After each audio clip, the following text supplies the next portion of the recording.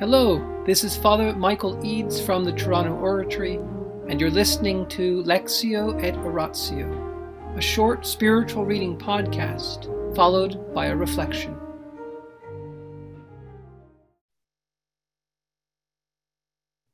The Life of St. Philip Neri by Antonio Gallonio, Book 3. After his priestly ordination, the saint applies himself more diligently to the benefit of his neighbor. Section 20.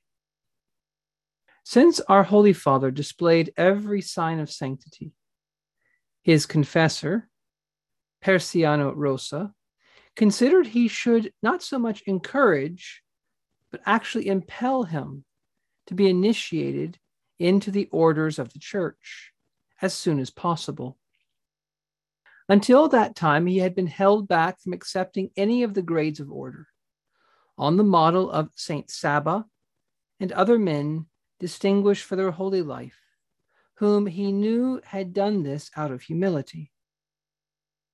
All he wanted was to remain a layman, not because he failed to respect the dignity of the priesthood, but because he considered himself quite unfit for that responsibility, however untrue that might be. But when he understood that Persiano was of the opinion that he ought to be ordained priest, he at once set himself to obey that wish, not wanting to seem reluctant to accept the burden laid upon him by God.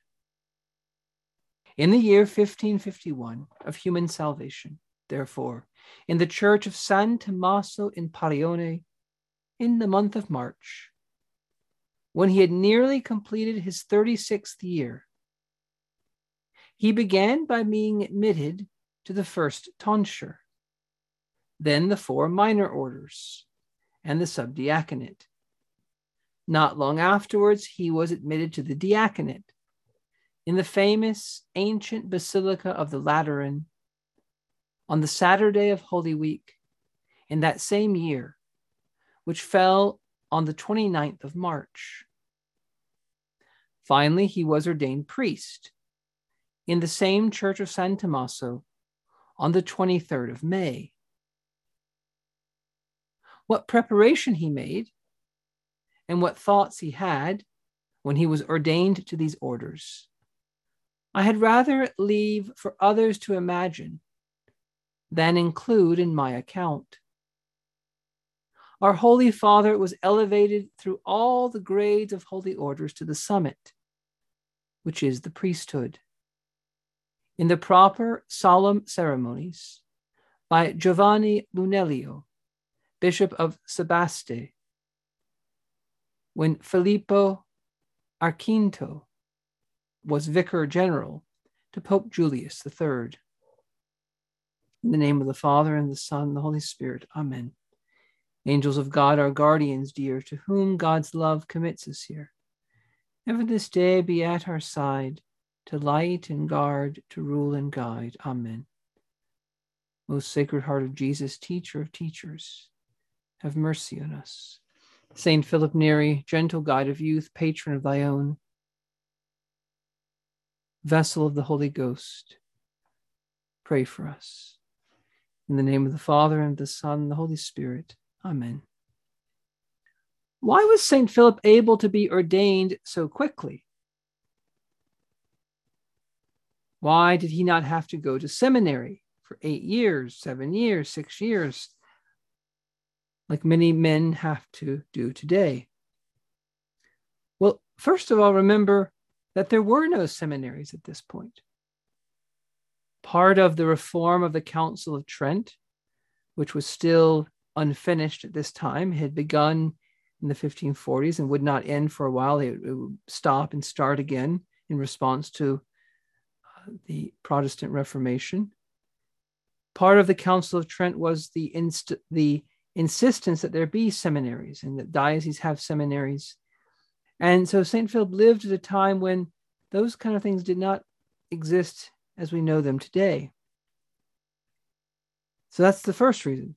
The second reason is that St. Philip had already done the studies that were required of a priest. He had studied philosophy, then he had studied theology, and then he, as we remember, he experienced profound graces of prayer, and he felt so impelled by the love of God and so moved by the love of God that the Lord led him away from his studies after he had been sufficiently trained for the purposes for which God had for him.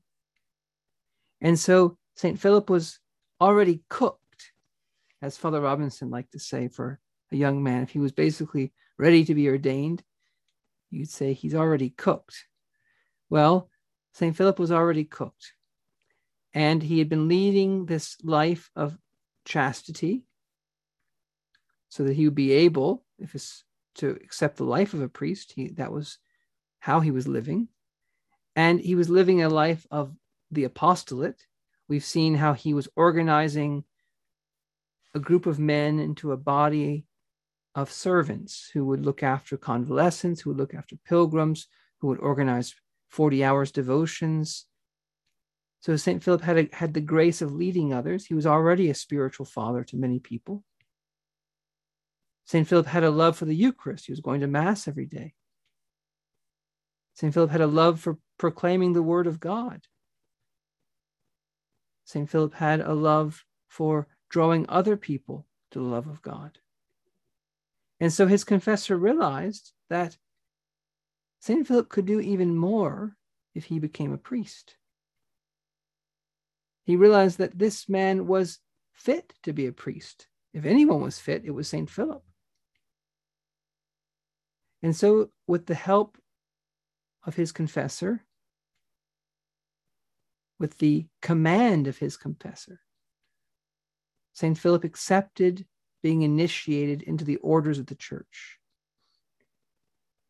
And so we speak of orders in the plural because there are stages to this sacrament.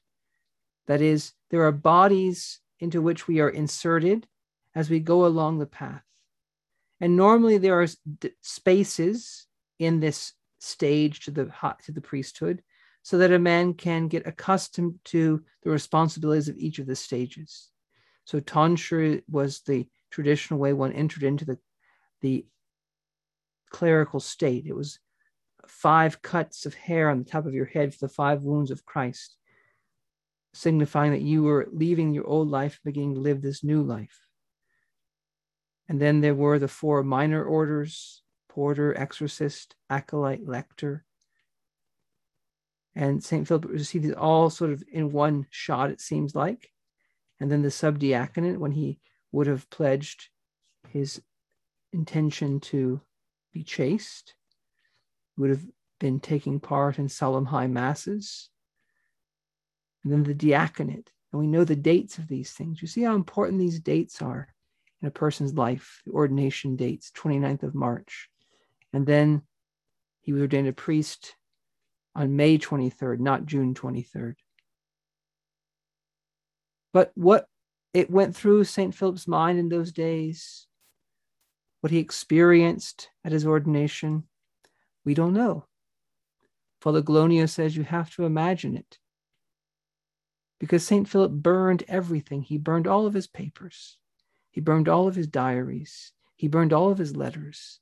And so the interior life of St. Philip is very difficult for us to reconstruct.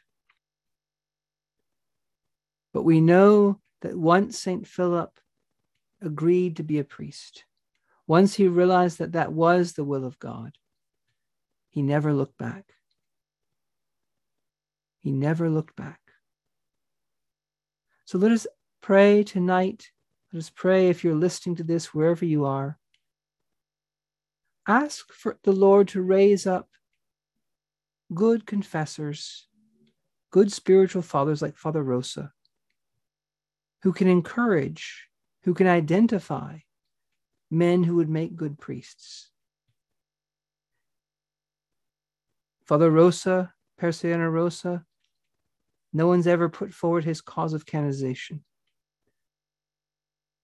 Most people would never have heard of him.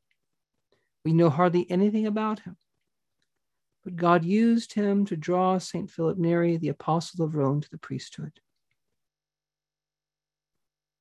You and I may not be famous saints. You and I may not be recorded in history like St. Philip. But let's ask for the grace tonight to be more like Father Rosa. Let's ask for the grace to encourage young men who are suitable candidates for the priesthood to not be afraid. In the name of the Father, and the Son, and the Holy Spirit. Amen.